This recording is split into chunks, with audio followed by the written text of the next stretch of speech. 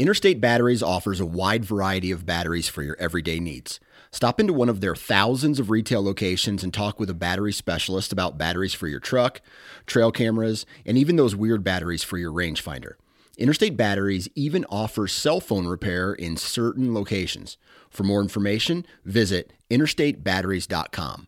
Interstate Batteries, outrageously dependable.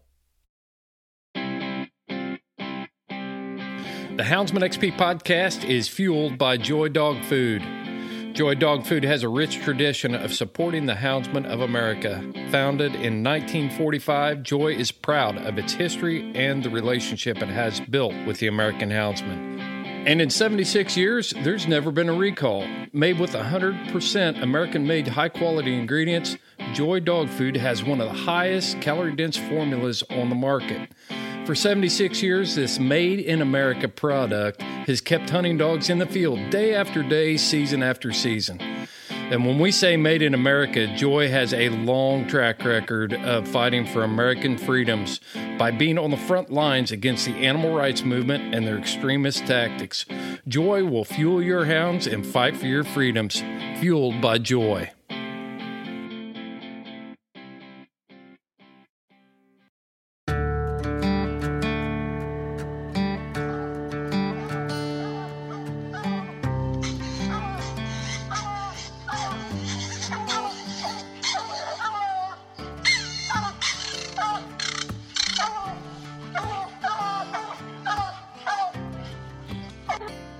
This is the Houndsman XP podcast.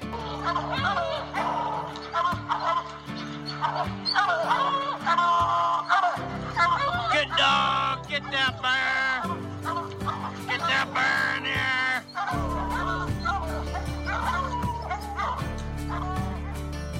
The here. original podcast for the complete Houndsman. Look at your coat of golf, Justin. We're gonna get him. We're gonna get him. The podcast that represents our lifestyle of extreme performance. Get him there. Get him. Get him. Yeah, good boy, Ranger. Uniting houndsmen across the globe from east to west, north to south. You know, if you're going to catch a cat or a lion, you know, you have to have teamwork. We take you to the wildest places on earth. Yeah, so how many days a week you spend out there? As much as I can, to be honest with you. Anytime that I get, I'm out there. Join us for every heart-pounding adventure on Houndsman XP. I'll tell you like I tell everyone else, I'm going to hunt whether you're here or not, so you might as well be here.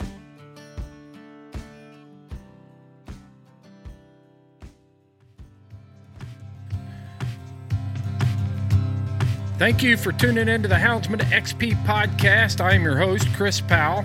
And on this episode of the podcast, we are going to feature Brian Lynn from the Sportsman's Alliance.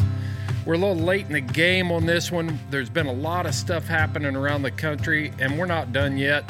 A lot of state legislatures are adjourning for the year.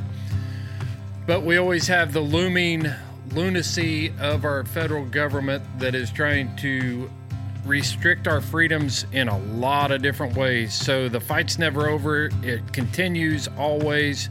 And in this podcast, what are we going to do? Brian and I are going to discuss the assault on firearms across the United States. They've been very active in that. And what does Sportsman's Alliance do when the loonies come after our guns? They throw a gun bash in Ohio, and we're going to talk about that event, but we're also going to take a deep dive into all of the legislative things that you need to know.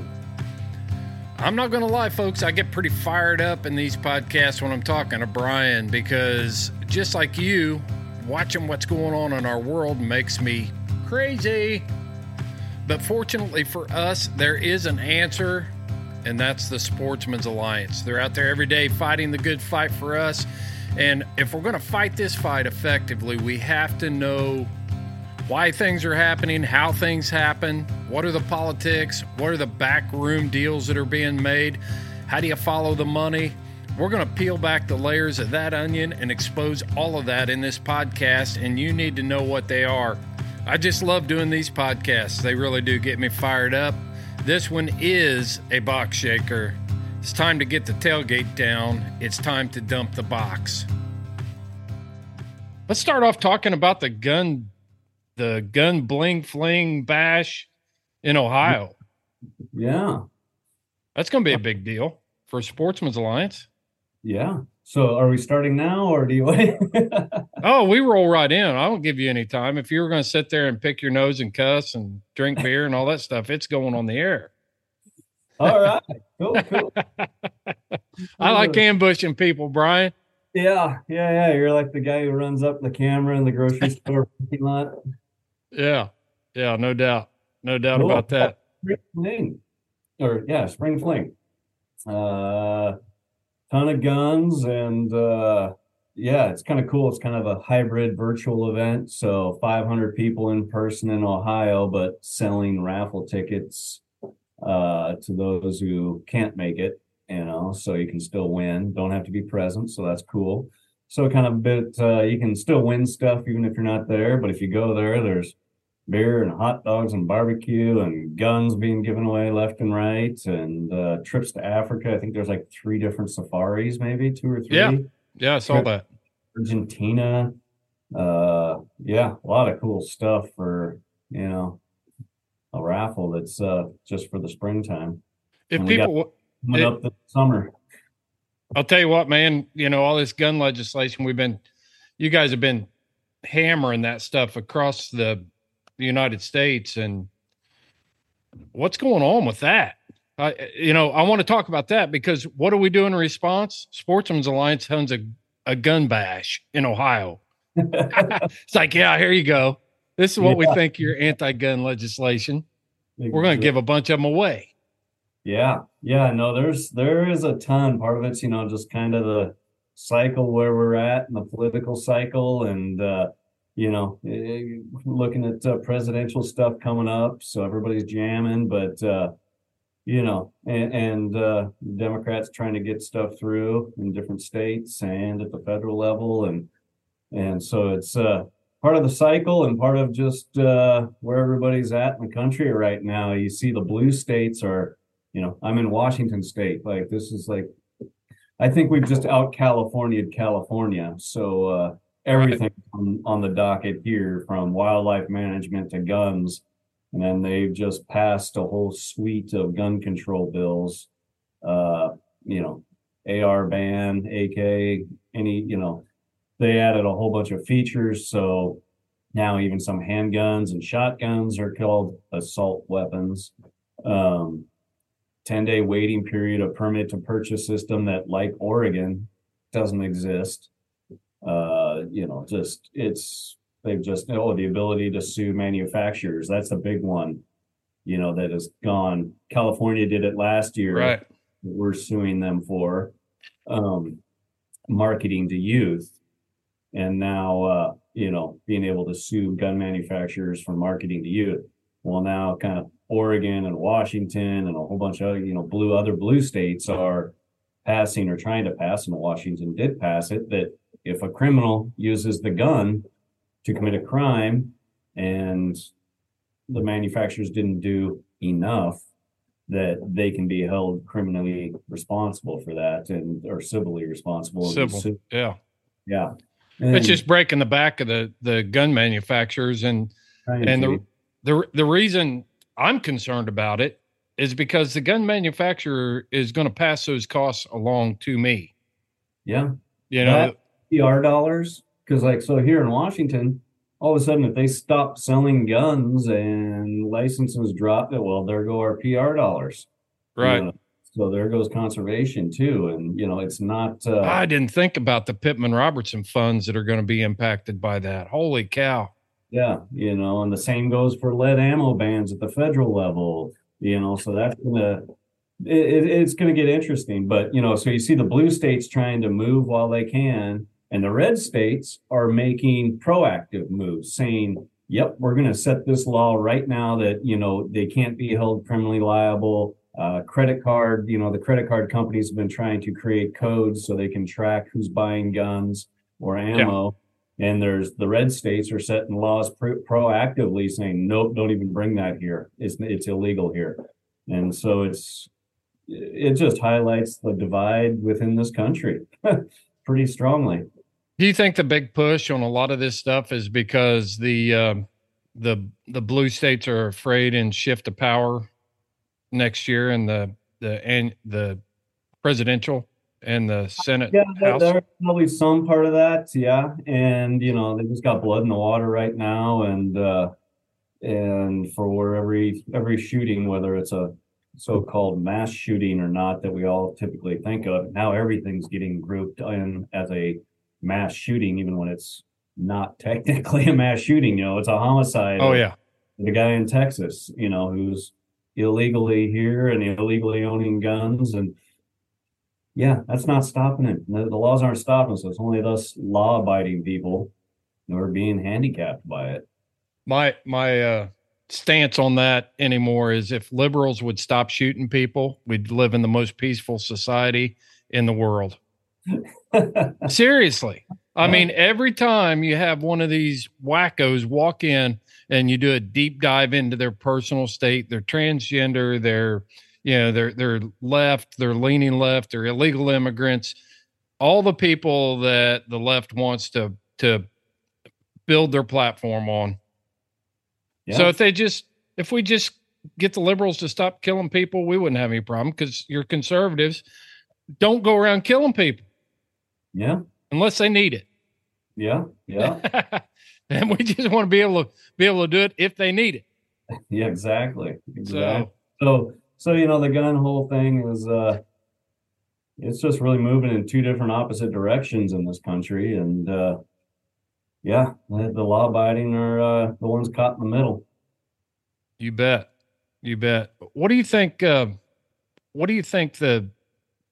impact is going to be for those Pittman Robertson dollars for states like Washington and Oregon? Have you guys done any work on that to crunch any numbers? Looking at doing a study and kind of trying to find that out.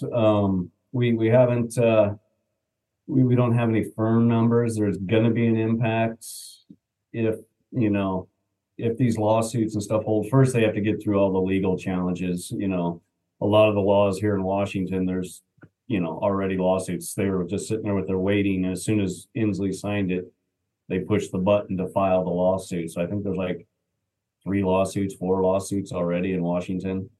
So we'll see if they hold up, and if injunctions get placed, which should probably happen pretty quickly. Is Sportsman's Alliance one of the organizations that's pushing that lawsuit? You guys involved in that one? We're not in any of the lawsuits yet, or that I know of. Doesn't mean we won't join in the future, but I mean, Second Amendment Foundation and gun owners, all those guys, NRA, NSSF, they're literally, we're waiting. Yeah. And filed like there. We worked with, NSSF and NRA and a couple others testifying. I testified against 2 of them here in Washington, in the Senate and in the House, and it doesn't matter. It's the Democrats have super majorities and a Democrat governor, and the legislators just kind of fall in line behind them. So it literally was just a exercise, a waste of time. Got me a little experience testifying, but that's about probably the best thing that came out of it.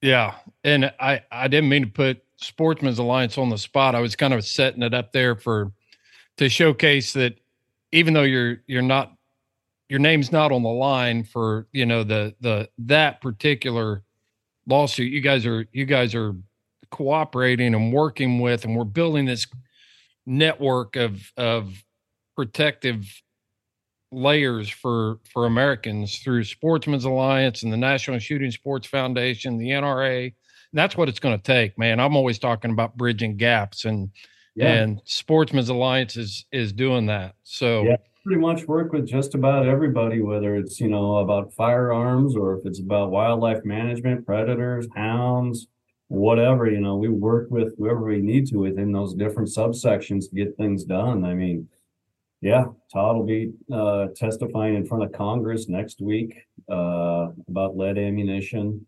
That holds a big piece. That could be a big impact to, people and participation as far as costs of participating if lead ammo bans become the standard, which is kind of what the Biden administration has been pushing and or cooperating with, settling with, I guess.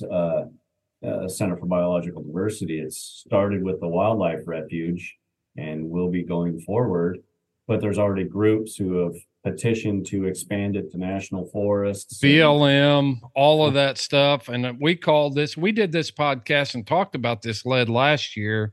Yeah. And we called it last year, Brian, that it wasn't going to stop with the national wildlife refuges. That's the gateway to get into all of it. And, the piece that this is just so daggone complex when you start breaking it down of what's really going on.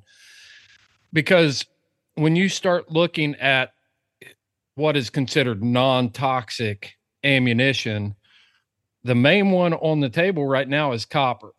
Mm-hmm. Copper solids, copper this, copper that. I know a few ammo manufacturers have already jumped in the arena there and started developing their bullet technologies and stuff. But that stuff is not going to get any cheaper, especially with this huge push on electric vehicles. Yeah. Electric vehicles are going to take a ton of copper and we're getting that jammed down our throats.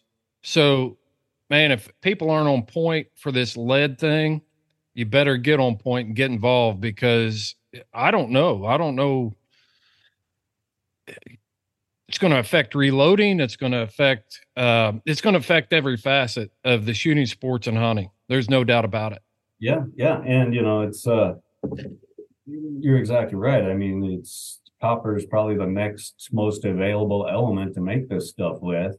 But if you reduce, if you reduce lead and increase the demand, it's just basic economics 101. Like, the price is going to go up, even though it's a more plentiful element. It's still not going to be enough, and the demand is going to be high for everybody, so that price is going to go up. I mean, it's a sham. Gasoline and reduce the supply. It's a complete sham. When you look at the environmental impacts for mining copper, the one bullet, the 153 grain bullet that I shoot at a coyote on a national wildlife refuge has zero effect on the environment compared to what the impact is for a copper mine. Yeah.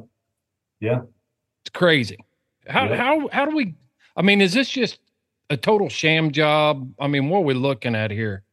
Yeah. I mean, it's part of the environmental movement. I mean, if they can move that, first of all, they have to have something to talk about. They have to have something to drum money up about with, whether that's wolves, grizzlies, guns, lead, whatever. Those are all money makers for them. And the more they can put it out there, destroying the environment, our ecosystems are at risk, blah, blah, blah, blah. But I mean, California, they've done the condors, and they were leading the way on the lead stuff. Condor populations have pretty much stayed stable, Yeah. So, who knows? I mean, it's just it's a mess, and it's going to cost money, and it's gonna screw things up for hunters. I mean, remember the ammo shortage we had, that we are finally out of, but that was ugly, That was horrible. Just to flip and switch, and they can't do that overnight. The processing, the plants and the manufacturers can't flip a switch and just make it. So it could lead to another one of those. We talked about this and refresh my memory about the impacts of lead on the wildlife refuges. You had a really good argument, and Sportsman's Alliance has a really good talking points on why the lead ammo has very little to no effect on wildlife. Well, we manage at the population level. That's what it was. Yeah. So, in this country, we manage at the population level. Okay. Is there an issue with the population or the population over, moving through this side of things, a flyway, for instance? Yes. Oh, what are the contributing factors? Why is this? Okay, let's fix that. But we don't manage at the individual level, so it's like, oh, an eagle died. Well, a whole bunch of geese ran into a wind turbine. We're not There you go. turbine. So, if there's not a population impact, why are we regulating this again? And the study that they're basing all of this on didn't say that eagle populations are going to be extinct. It said it's going to slow the growth of them, because it's, I can't remember the science that they got into, or the reasoning, but, they're on an upward trajectory as it is. That's great. The fact that they're not straight up and down is what they're saying. It's like, okay, they're not going to reproduce as fast. The population isn't going to grow as fast. Well, that's not necessarily a bad thing. And that's not an issue, a population level issue, like a decline. They're still going up. They're still expanding, still going up in numbers. So it's kind of a 3-card Monty, slide things around and let people draw their own conclusions, without giving them the full background on it. The thing that amazes me is you see hunters that jump on the bandwagon and talk about the things that the environmentalists are trying to fool us with. I think about this.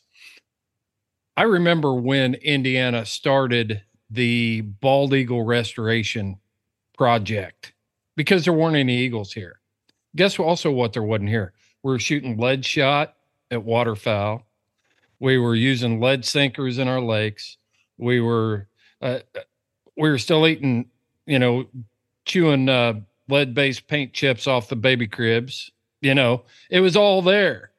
And since that time period, our eagle populations have just gone crazy. I mean, we've got more eagles now than it's nothing. Back in the day, I mean, I remember when seeing a bald eagle, people would drive down to Goose Creek to try to get a glimpse because somebody said they saw a bald eagle down there. You'd pull into the parking lot down there at the boat ramp and people would be sitting there. And I was working at the time and you pull in, you're like, hey, what are you doing? It's like, oh, we heard there's eagles down here. There'd be 5 or 6 cars, people parked there waiting to see them. Now it's like, oh yeah, an eagle. Yeah. Cool. One was roosted in the tree in my house the other day, my yard. Yeah. Yeah. And it's like, if we're going to manage, we manage at the population level. If we're going to manage for every little thing, then let's put everything on the table. And those wind turbines are a perfect example of causing death, and not just minimal death. Like there's a lot of birds being killed. I saw a number the other day. It was 750,000 birds annually are dying due to the wind turbine fields. That might be high. It was, I didn't verify it, but that's a number I did see. Yeah. So there's that. So are we going to ban that too? So it's like, you don't just get to pick your place where you get on your soapbox and say this stuff if that's how we're going to manage. That's not how we manage. So yeah. But there are forces in place trying to get us to that point of managing that direction, though. I feel like. So Center for Biological Diversity is kind of leading the way on that stuff. They're the ones who sued the government like 300 different times over 5 years. But they're the ones who led the charge on the refuge there. And we sounded the alarm and said, hey, they're negotiating. And not only are they negotiating, they won't even give us a say, the industry or the hunters or anybody. We were locked out and they've passed the law. And now you see groups petitioning to expand that, just as we said. And then it can go to the state level by the feds withholding state funding, those PR dollars or whatever, unless they do the same thing and follow through with lead-free state lands. Yep. Your wildlife management areas, your state forests, all those places that are public hunting that are owned and controlled by the state will have to follow suit, or they're going to see a huge cut in funding. No doubt about it. Yep. So yeah, so that's kind of where we're looking at with the lead stuff. What other good news you got for us, Brian? I'll tell you what the good news is. The good news is the Sportsman's Alliance is out there, and you guys work every day on this stuff. You know, when I talk to Todd Adkins or I talk to, Dowler about memberships and different stuff, it makes me smile to see all the effort that is still being put in, even though on the outside appearances it looks like it's a lost cause. We're not going to give up. Yeah. Yeah. We're too stubborn. I'll always go down swinging, so yeah, but I think we've put out somewhere like 250 to 300 alerts already in that neighborhood since January 1, and so it's been a busy year with pretty much 49. Actually, I think all 50 at one point were in session at the same time. Now it's starting to trickle down a little bit with each session, different states closing, which hallelujah, kept us hopping. So we're ready for mid-June to show up around here and kind of slow down and take a deep breath while the summer recesses kick in, and then it'll fire up again in the fall. So we should have 400 or 500 probably alerts by the end of the year. Are you guys setting a record? Do you think you're on record pace on alerts? Oh, yeah, without a doubt. Wow. We already have been, and that's a function of one, just the cycle and everybody being in at the same time and everybody being aggressive on both sides of the issues. The gun guys, the red states trying to preempt things and the blue states going after it. And so it's very contentious and everybody's moving. The other side of it is, our government affairs team, Todd and Naomi, have really, they're just hammering it, man. I mean, they are tracking so much stuff and they're just firing out alerts and keeping people updated. And you go to the website, the new heat map we have, you pull it up and you got the heat map there and it's just bright orange and you can look at it and see what bills in different categories are, game and fish department, hunting, fishing, trapping, sporting dogs. You can cycle down to those and keep track of it yourself too, if you want to. Well, keep laying that out because I'm looking it up right now. I want to make sure. Yeah. So it's just a new technology we got that's really cool. I mean, it's I like interactive things like that. And so you can drop down and pulls up the map and you can go to your state, roll over to your state and click it and see the bills, all the bills that have been active and divided down by those categories that I mentioned. Then you can click within those categories and see how many are active and what's going on with them, read the bill text, sponsors, etc. So we put a legislative action center together at the beginning of the year, and that was one piece, the heat map. So you can visually see it and also go look up the bills yourselves. But then we have, where you can get all the information for your senators or representatives at the state level, the federal level, their contact information, emails, phone numbers. When we have alerts, the alert system now, everybody loves the one-click email stuff, which can be great at times. Other times we need phone calls, but we have that's there so you can, if we need to just make noise, because just making noise is a part of it. Sometimes it's just the state people. Sometimes it's everybody that needs to make the noise. That's a call that the government affairs team uses, for tactical reasons. But one button email to send in to folks to weigh in on a topic. We got you can sign up to get the alerts, so that's free. Just sign up, put your name and. I'm glad you brought that up. Yeah, name and state, and anytime we send it out an alert to your state, you'll get that. And our weekly newsletter that gives the whole roundup kind of the week and what's been going on, the highlights from across the country. Yeah. Well, what else is in there? Oh, past archives by state. So. Yeah, I'm sitting here looking at it, and just to explain to our audience how easy it is, just go to sportsmansalliance.org. And then if you're looking at it on mobile, the little sandwich menu up there in the upper left-hand corner, click on that and it'll give you Legislative Action Center. Click on the heat map and boom, you're right in there. and you can click on any state you want and see exactly what's going on in your neighborhood. But above that, so there's like state news archives, latest news, sign up for alerts. There isn't any reason for somebody that's serious about hunting and fishing in this country not to be informed with a website like this. I'm telling you. Yeah. Yep. Yep. So it's been busy, and the government affairs team has just been cranking it out. And so, yeah, it's definitely going to be a record year for us as far as tonnage of news and alerts and actions we've taken. The Houndsman XP Podcast Network is powered by Cajun Lights. All of your lighting needs for hunting can be taken care of at Cajun Lights. They have 3 models of cap lights. I'm going to run through them real quick. You've got the Rougarou, which is their high-end light. If you're a competition hunter and you got to find that coon up in a tree and it's all riding on finding that coon, you'll want the Rougarou on your head. Next is the Bayou. That's a pretty standard light, but it's got packed with features. It's got multiple colors. It's got walking lights. It's got the red, the green, the amber. It's all built in right into that light. And then you have one of my personal favorites, the Micro Gator. The Micro Gator is an ultra lightweight cap light. It's got all the features of a white light, red, green, and amber. I've used this light for everything from finding bear tracks early in the morning to coon hunting at night to working on plumbing in the house, changing tires on the side of the road.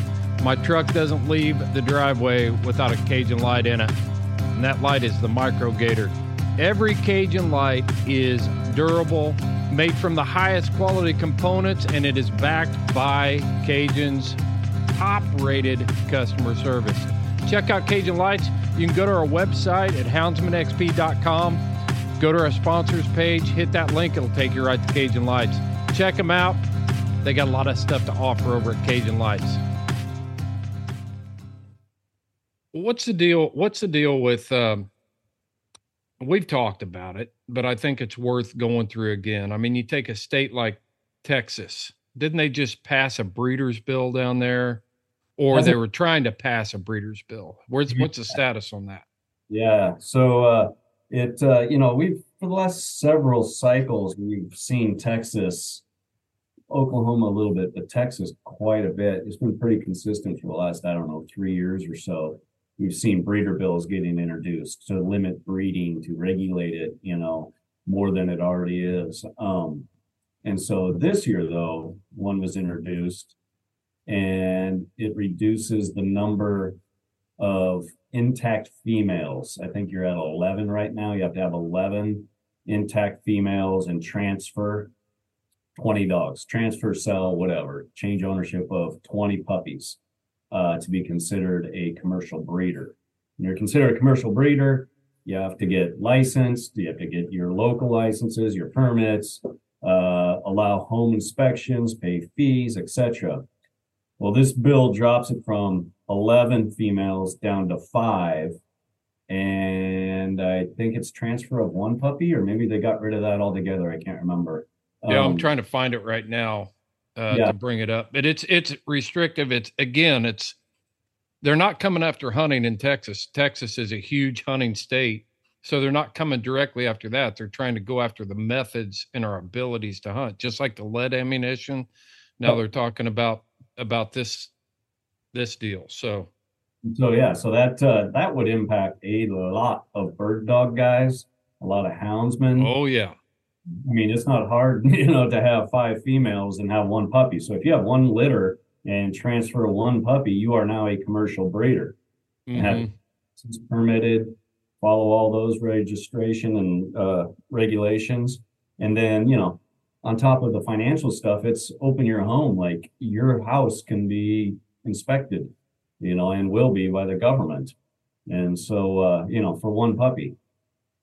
And that becomes an economic attack again, just like the lead deal is. You go after and make the economics out of touch. So it's like, okay, puppies now, the price of that puppy is going to go up if people are having to pay the government regulations and taxes and fees and everything else, and have facilities set up exactly how they are, the state thinks they should be set up for 1 puppy. That gets expensive. and then that gets passed along to the consumer.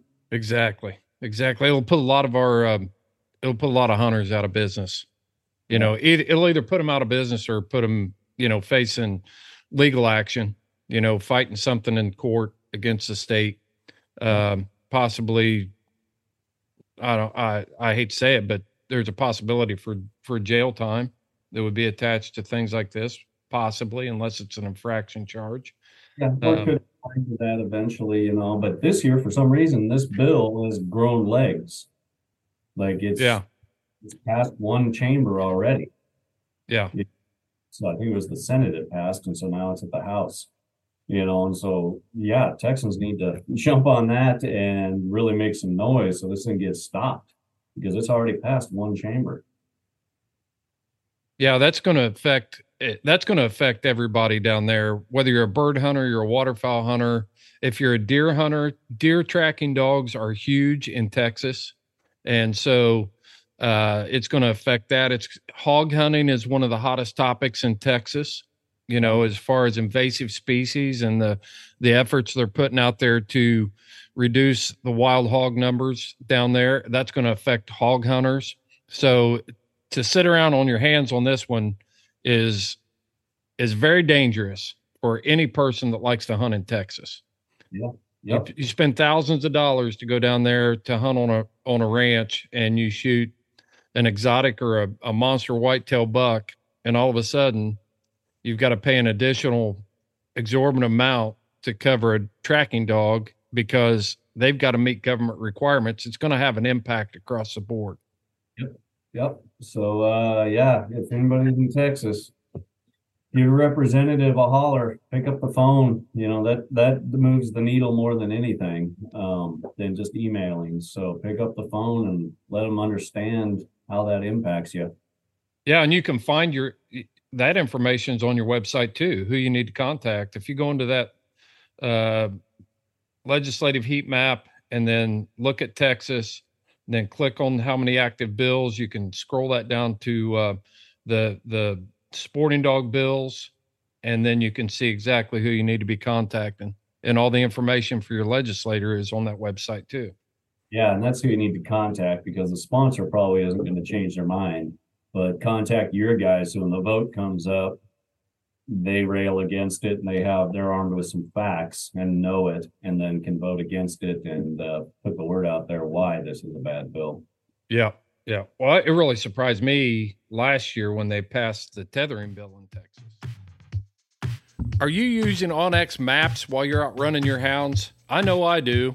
There are all kinds of features within onX in that app that allows me to mark den trees. It allows me to mark terrain features. It keeps me from floating my hat on those deep stream crossings, so I can mark those shallow places where I can cross streams. I use it all the time, whether I'm east or west. In the east, property is chopped up into smaller chunks, and when a dog gets through the country, I can actually look on onX, dial it in, see who owns that property, and plan my route in and out of there to retrieve my hound. When I'm hunting in the west, same thing. All the terrain features are included on onX Maps, and I can plan my route. I don't always have a choice of where my hounds end up, but I can always depend on onX to get me in and out of there as quickly and as easily as possible. You can save 20% on your next purchase at onX when you go to onxmaps.com, and at checkout, you enter the code HXP20. You will get 20% off of your next subscription. When you go to houndsmanxp.com, click on the sponsor tab and join us on Patreon, you will receive a code to get 30% off of your next subscription of onX. Know where you stand with onX. Yeah, tethering is big. It's all around. We see that, so Nevada has one now, and that's removing an exemption. Usually we get an exemption put in, and it's like, okay, now it's, again, it shows kind of the slippery slope, even if they get it on the books with an exemption, which sometimes is the best we can hope for. But now they come back later and try to remove that exemption, which is what they're doing in Nevada now, is removing the tethering exemption. And hounds folks and bird dog folks, again, you got a string of dogs and you're airing them, you're traveling, you're hunting, you're trialing, whatever it is, that's not good. It's gonna change things Yeah. up. They're gonna be a zoo.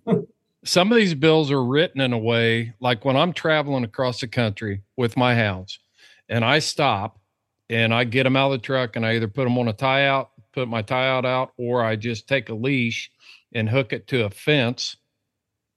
And I've got that dog tied. At that point, I'm in violation of the way that bill is written. I'm in violation at this point. So anybody sitting there at the gas station filling up their car can call the police and report me, and then I'm dealing with law enforcement instead of traveling with my dogs. And I've just got them out to air them out and give them some water and let them stretch their legs. And it's totally mind numbing to think where we've gotten to with some of this stuff. We did a podcast here not too long ago. Chad and I talked about all of the benefits of tethering and keeping your dogs tethered, the freedom they have, the health, the fact that they can be dogs, the psychological impact that caging a dog has.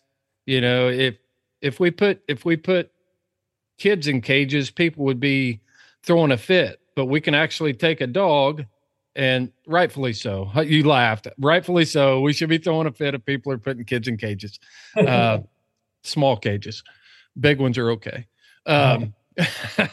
No, I can set up a tether where my dog has hundreds of square feet, but it violates the state tethering law. But if I put them in a kennel, a 10 by 10 kennel, I can cut them down to 100 square feet, and that's okay. That doesn't make any sense. Yeah. Yeah, no, it doesn't, and a lot of times they get these tethering laws on there that the tether has to be, 3 or 5 times the length of the dog, can only be made of this material. I mean, it's a perfect example of government.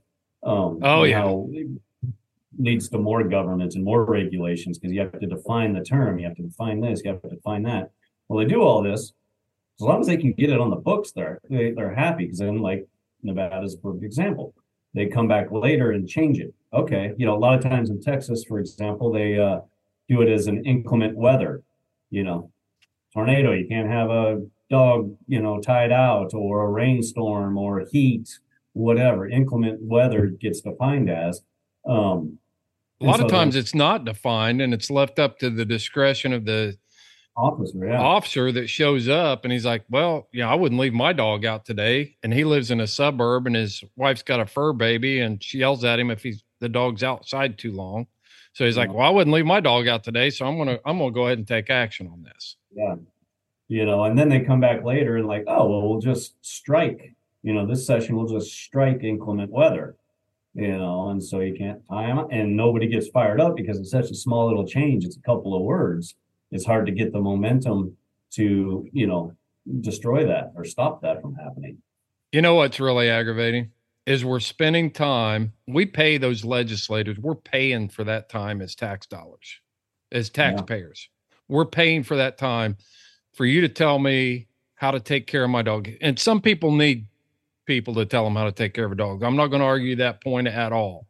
There's some people out there that keep their dogs in deplorable, horrible conditions. So, but I'm paying a government official to tell me how to take care of my dogs. There's usually always a law on the books already that covers that mistreatment of that dog. Yeah. And the whole time we've got liberals walking into schools and shooting people. And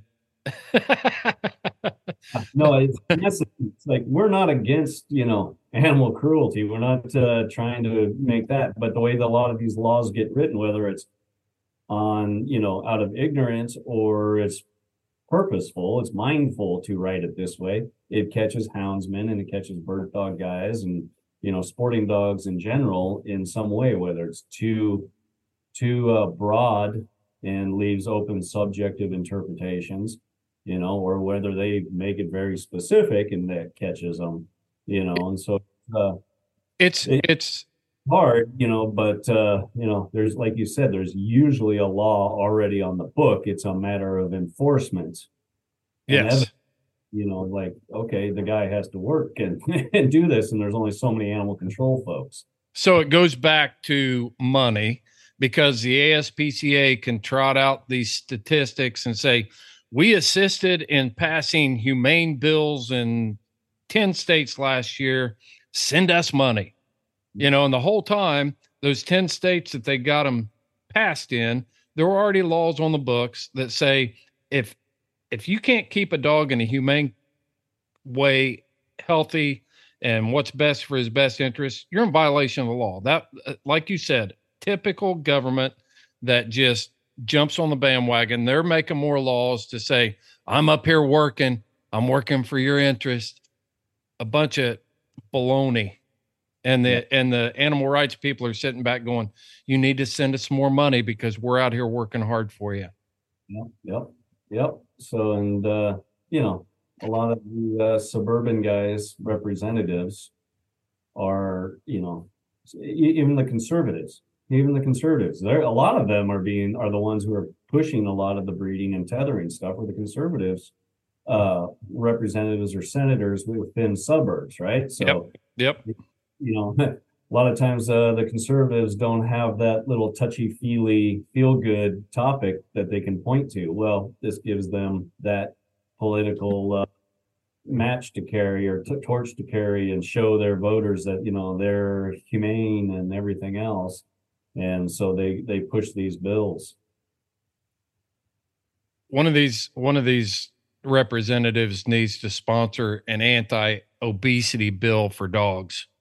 That's the one that they need to be looking at for mistreatment. The fact that you got some fur mama over there that lives in suburbia, walking her fat lab down the sidewalk, and the dog's got arthritis and joint problems and going to live a shorter life because she's mistreating her dog much more than most of the houndsmen I know would ever mistreat a dog. And she's doing it inadvertently. Big dogs, they treat them like little people, and that's like my girlfriend is like, she knows that when I get around people like that, because she's one of them too sometimes. Well, so's my wife. I just lose it. Like, I'm like, oh my, like, I'll tell people their dog's fat. Like, I'll be petting you're fat. Oh, you got your winter weight on. And they'll be like, wait, he's not fat. I'm like, yeah, he's fat. And, oh man. I tell my wife all the time that her pit bull's fat. I was like, he's fat. I've seen pit bulls that are in shape and ready to go to work. He doesn't need 6 cups of feed a day. I take him out and run him with the hounds just to get some exercise on him, keep him trimmed down. If I didn't do that, he'd look like a blimp. Yeah. Oh man. Yeah. But then also, people are treating them like little people. I'm like, no, they're dogs. And my girlfriend's like, oh, that's so mean, or this, like, he likes this. I'm like, no, he doesn't. Like, he's a dog. This is how he's thinking. This isn't how dogs think. That's how you're thinking. You're projecting. Oh, I just go nuts. I lose it on people.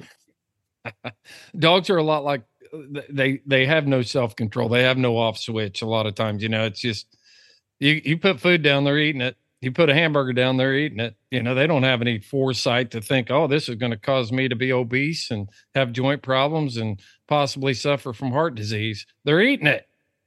It's like the dog's not scared. He's not that, like, he's a dog. Let him be a dog. Yeah, you know it. So what else is going on? I mean, as far as what else we need to be looking at, Brian? Oh, geez, take your pick. Guns and dogs, those are 2 big ones. A lot of the gun stuff has crossed over this year. One of the themes we've seen, along with the bigger liability, so-called assault weapon bans and stuff like that, and this goes to Texas again, is a lot of attacks on youth, trying to up the age from 18 to 21 to not just buy, but even possess. Right. And not just, semi-auto rifles, but even shotguns, semi-auto shotguns, and not even just semi-autos. In some points, in some bills, I can't remember which state it was in. Colorado. Yeah, that it's even shotguns, even rifles, even, side-by-sides, to possession. with no exemptions for hunting, or it's so confusing, somebody's going to be in violation. And so that's been a big theme is, raising that age limit from 18 to 21. Yep. Yeah, I've got friends in Colorado that have been keeping me informed. Anthony Pace with Freedom Hunters was actually sitting in and listening to the testimony for that bill. And I think he even testified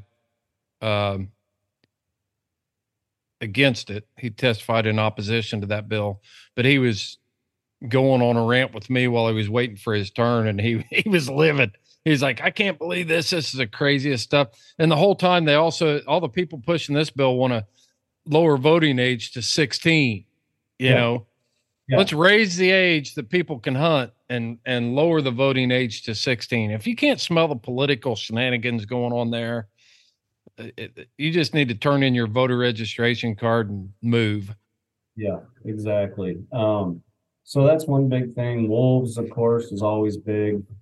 You have Colorado going on. You have the Great Lakes stuff still happening. Minnesota trying to,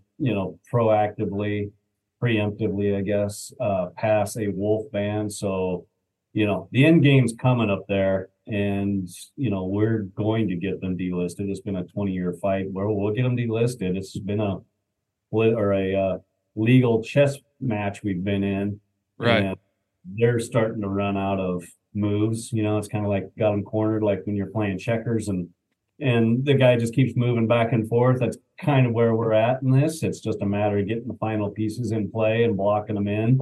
So they see, and Minnesota's trying to pass a preemptive ban to stop wolf hunting if and when they ever get delisted from the Endangered Species Act. And that was, that's dirty cool. Like, okay, you're going to put a bill up to do that, and we can all discuss it and weigh in and stuff. Okay, if you beat me, you beat me.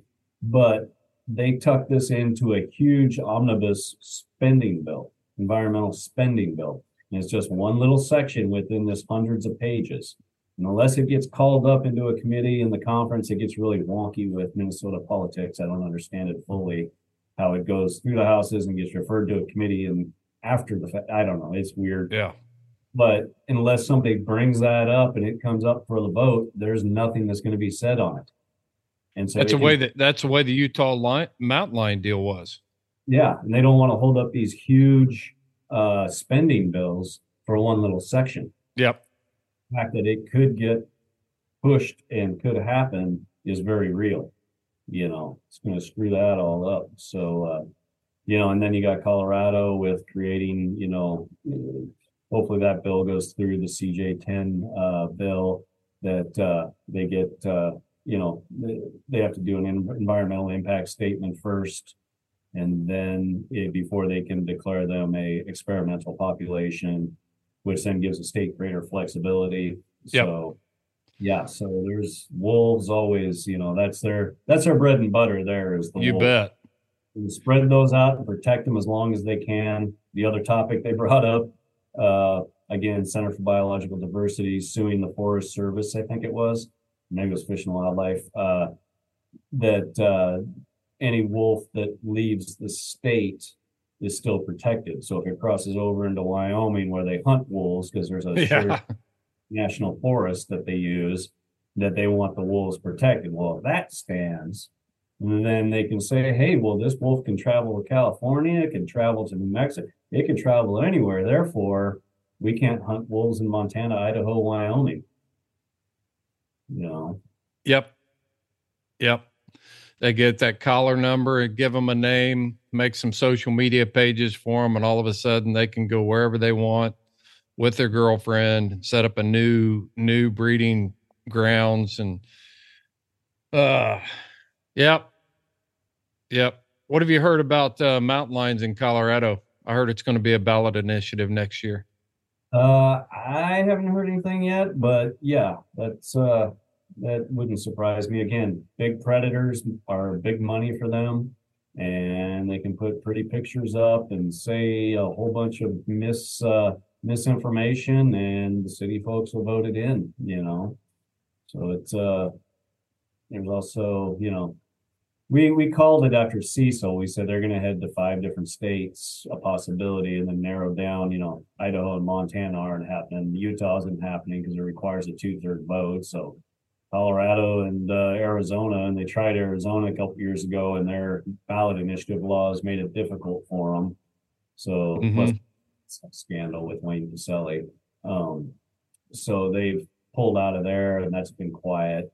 So yeah, Colorado could be getting her pretty quick. Yeah, Colorado, they tried to push that Senate bill through Last last year. It got shot down. And then so the sources on the ground there for me are saying that they're going to come after it through a ballot initiative and do wildlife biology by vote, ballot box biology, and that's not going to be good.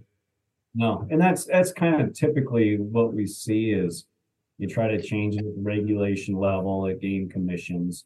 They try to get, a bill passed in the legislature, and we block them, so you keep blocking them. So then they kind of their last resort is to go to the ballot initiative process. That's an expensive process. It's expensive for everybody. So even though they have the advantage of being able to create great messaging for their people and get it out there, they have a high chance of success.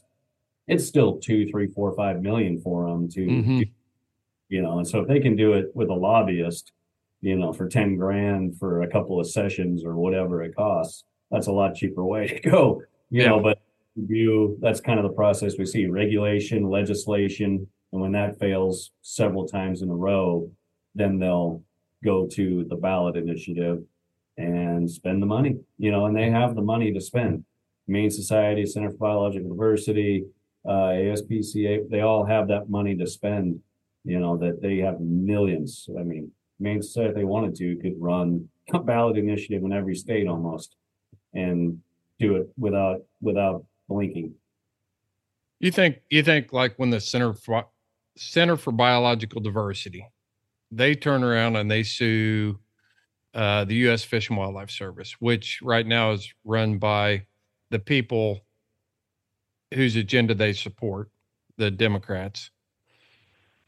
Do you think why isn't there pushback from the Democrats? It's like, why are you guys coming after us and suing us? We're on your side. A lot of those people are on the side of Center for Biological Diversity. There's no doubt about it. That's why we were mad, and made so much noise with the Biden administration settling. They sued on the lead issue, or they sued on the refuge expansion in general.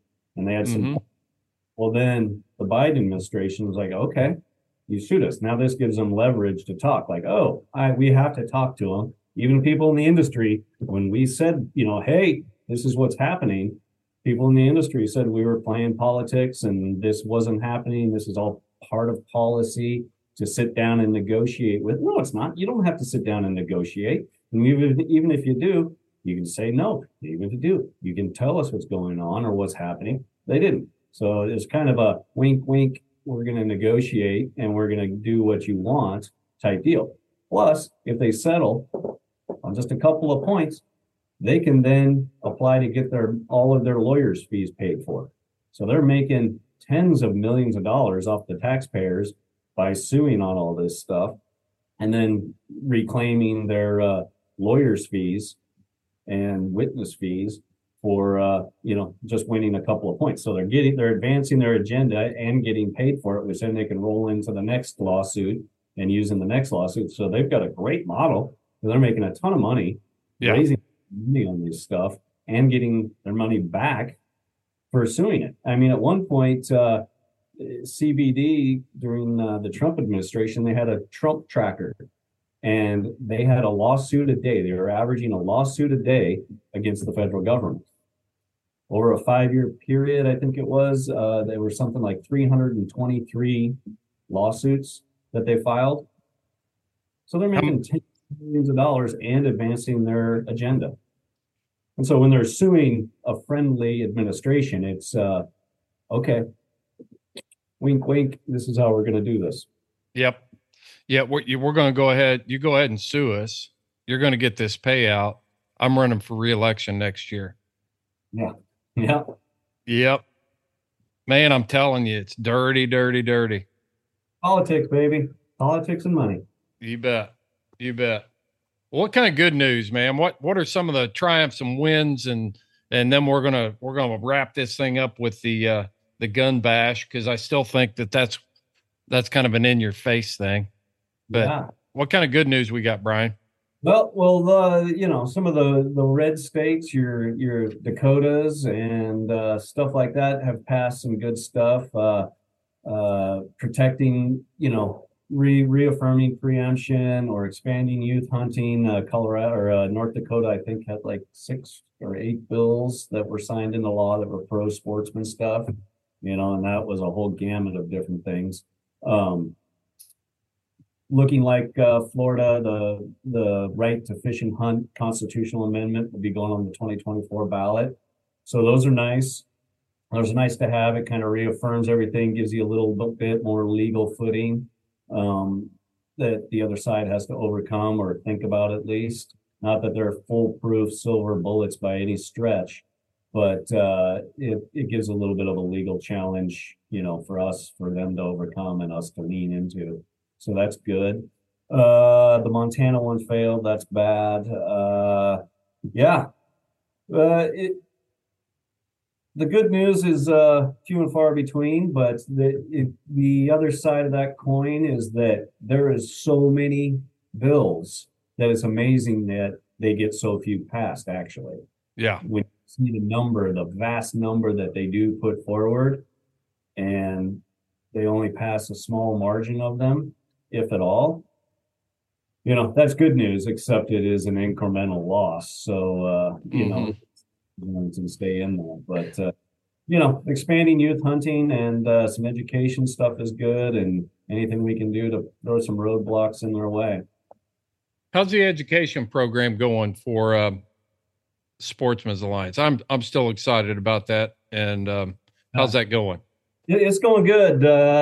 They're trying out some new technology and stuff, and so they've added more to the back end. I know that, more resources, more labs, more hands-on stuff for the teachers to do, and so it's even more of a turnkey program that a school can implement or homeschool, and it aligns with all the science credits for so many states. I don't even know how many states, but it's kind of those big accreditation type ones.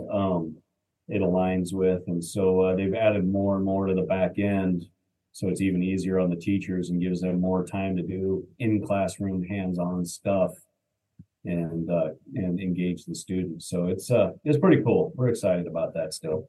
Yeah, and this is an action point for everybody out there. You've got a local school board in your county, and you can go to that meeting. And what we're talking about here is a program that was designed and built by the Sportsman's Alliance. It's actually a wildlife biology based education program that can be plugged into your science programs at your local school. And now your kids can take that as an alternative or addition to their other science programs, and it's fully accredited in several states. Is that an accurate description? Yeah. It works as your the third elective that they can do, and it can fits kind of underneath the like my son's school. They kind of have a biomedical track, and they have an environmental type track, so it fits under that environmental sciences piece. It can be a standalone where it's the entire class. It can be woven into an environmental class or an egg class. A lot of the FFA stuff doesn't have a standard operating curriculum. This covers almost all of it and plugs into it. It can be, a semester class. It can be a full year class. It's pretty much flexible for whatever you need. Very hands-on, STEM orientated type stuff. And they're learning the backbone of the North American model and how this all works together, and basic wildlife biology principles and environmental principles, and how the funding mechanism works, and how hunters, anglers, and trappers fit into the situation and fit into this model of wildlife management. Yeah, it's like a truth pill for education these days, because you get the right information out there of how our wildlife's paid for, what role hunters and trappers and fishermen play in that, and why hunting is valuable as a management tool. I mean, it's a great program. So if you haven't heard about it, I would strongly encourage you to go to the Sportsman's Alliance website, and it's on there, right? It's It's under the education tab, or you can go straight to conservationadventures.org and yes. put .org or .com and go in there, and there's a request a quote or talk to somebody or send an email. You just sign up and somebody will get in touch with you very quickly. Yeah, man, if you want to do something big for the future of hunting and outdoors, wildlife management, North American model, all good stuff in your local community. There is I taught hunter ed and all this stuff for 30 years as a conservation officer. And this program is lights out the most impactful thing that could happen to hunting in the United States. Yeah, I think so too. I mean, the folks who, take hunter's ed or whatever, that's great. Yeah. But they're already on our side. This reaches kids who don't have an exposure to hunting, and they have to go into class every single day and sit down there for an hour and talk about this stuff and go home and do homework. So even if they don't become a hunter, at least they understand right and the principles behind it. So when they become a voter in 1 or 2 years, that they go, wait a minute, that's not exactly right. I don't know. No, that's not right. They can begin to question these ballot initiatives that come up. Mm-hmm. These bills, these legislative bills, they can understand better the threat that these things pose, because this is the facts and the science behind the hyperbole that the other side uses. Have you got a section in there on hounds and hunting with hounds yet, Brian? I don't know. I haven't looked at it for a while. I edited the thing. I'm putting you on the spot, buddy. Updated it. I can't remember. I think there is something in there on hounds. I think we talk about methods and why. I know there was an African piece and quote unquote trophy hunting, trying to explain that to high school students that it's not trophies. This is still management. Here's what happens, type things. So, absolutely. Yeah, for sure. Well, I'll tell you what, I'll look over that curriculum, and if you guys are up for it, I'd be interested in working that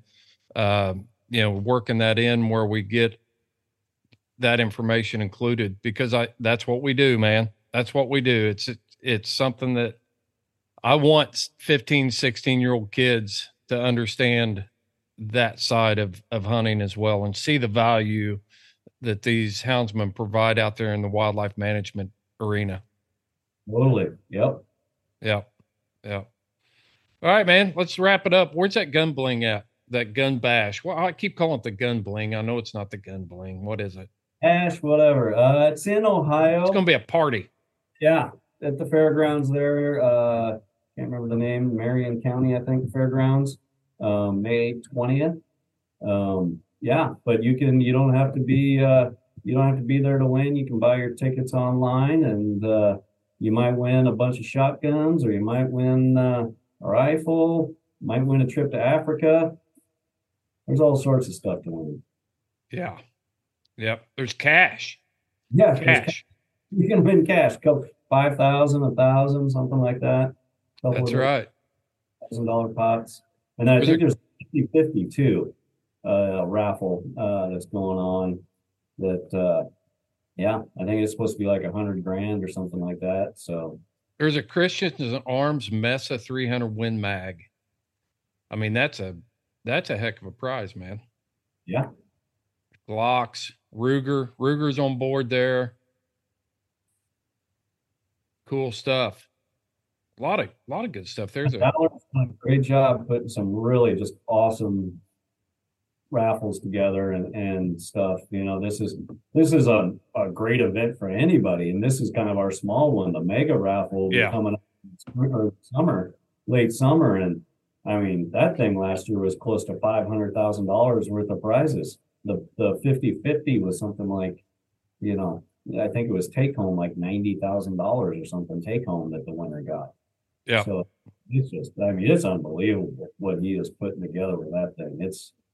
That thing's taken off. And I mean, that's a huge fundraiser for us. We don't have banquets, like most conservation organizations do with chapters around the country and several within the state. We don't have that.